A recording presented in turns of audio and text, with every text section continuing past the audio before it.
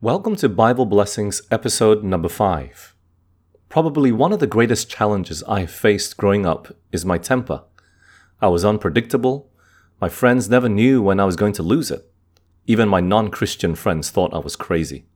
Now you know it's bad when even those that don't believe in God think there's something wrong with you. My friends in high school were shocked when one day they discovered I was a Christian. Why? Because with my hot temper came a very foul mouth. I would curse up one side of the wall and down the other. I would curse at my parents. I would even curse at my grandmother, who did not understand a drop of English, but knew when I was cursing at her. She would tell my parents, and then I would be in trouble. James chapter 3 verses 6 to 8 rightly depicts my tongue, and everyone's for that matter. And the tongue is a fire, a world of iniquity. So is the tongue among our members, that it defileth the whole body, and setteth on fire the course of nature, and it set on fire of hell. For every kind of beasts, and of birds, and of serpents, and of things in the sea is tamed, and hath been tamed of mankind, but the tongue can no man tame. It is an unruly evil, full of deadly poison. The tongue is just an evil instrument. And so if you're anything like me, I was shocked to come across this text in 1 Samuel chapter 3 verse 19, which reads, "And Samuel grew, and the Lord was with him, and did let none of his words fall to the ground."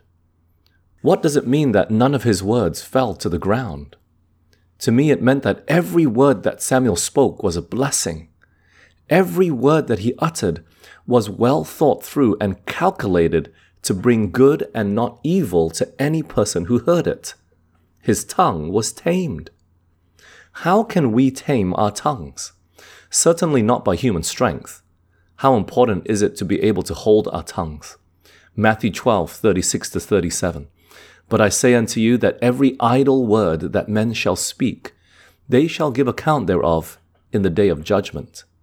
For by thy words thou shalt be justified, and by thy words thou shalt be condemned."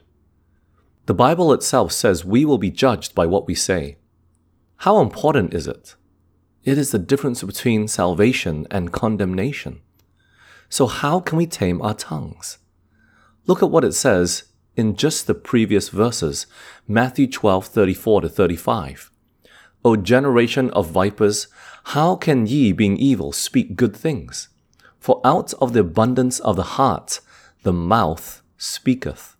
A good man out of the good treasure of the heart bringeth forth good things, and an evil man out of the evil treasure bringeth forth evil things." The issue is a heart problem. Not the heart that pumps blood, but the heart referring to the mind. This is what dictates what we say. We must deal with the heart. But how? Ezekiel 36:26. "A new heart also will I give you, and a new spirit will I put within you. And I will take away the stony heart out of your flesh, and I will give you an heart of flesh." God wants to give us a new heart and a new spirit. He is the only one that can put it there and take away our stony and hard heart. But how?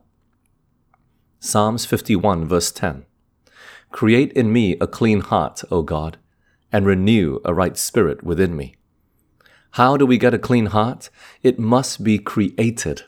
In the same way that God created the world, something out of nothing, He can create in us a clean heart. How? With His Word. It's called the Bible. The words in the Bible are powerful enough to give us new thoughts, new desires, and definitely new words. Then we can say with the psalmist in Psalms 19:14, "Let the words of my mouth and the meditation of my heart be acceptable in thy sight, O Lord, my strength and my Redeemer." Isn't salvation simple? Isn't changing our words into words that don't fall to the ground so easy? Let's spend more time in His Word today. Surely God will give each of us a new heart, and we will not only be blessed, but will be a blessing to others with our words. See you next time. were blessed by the message today, please subscribe and give it a thumbs up. It will help to create more content like this and help to spread the blessing. Thank you and God bless.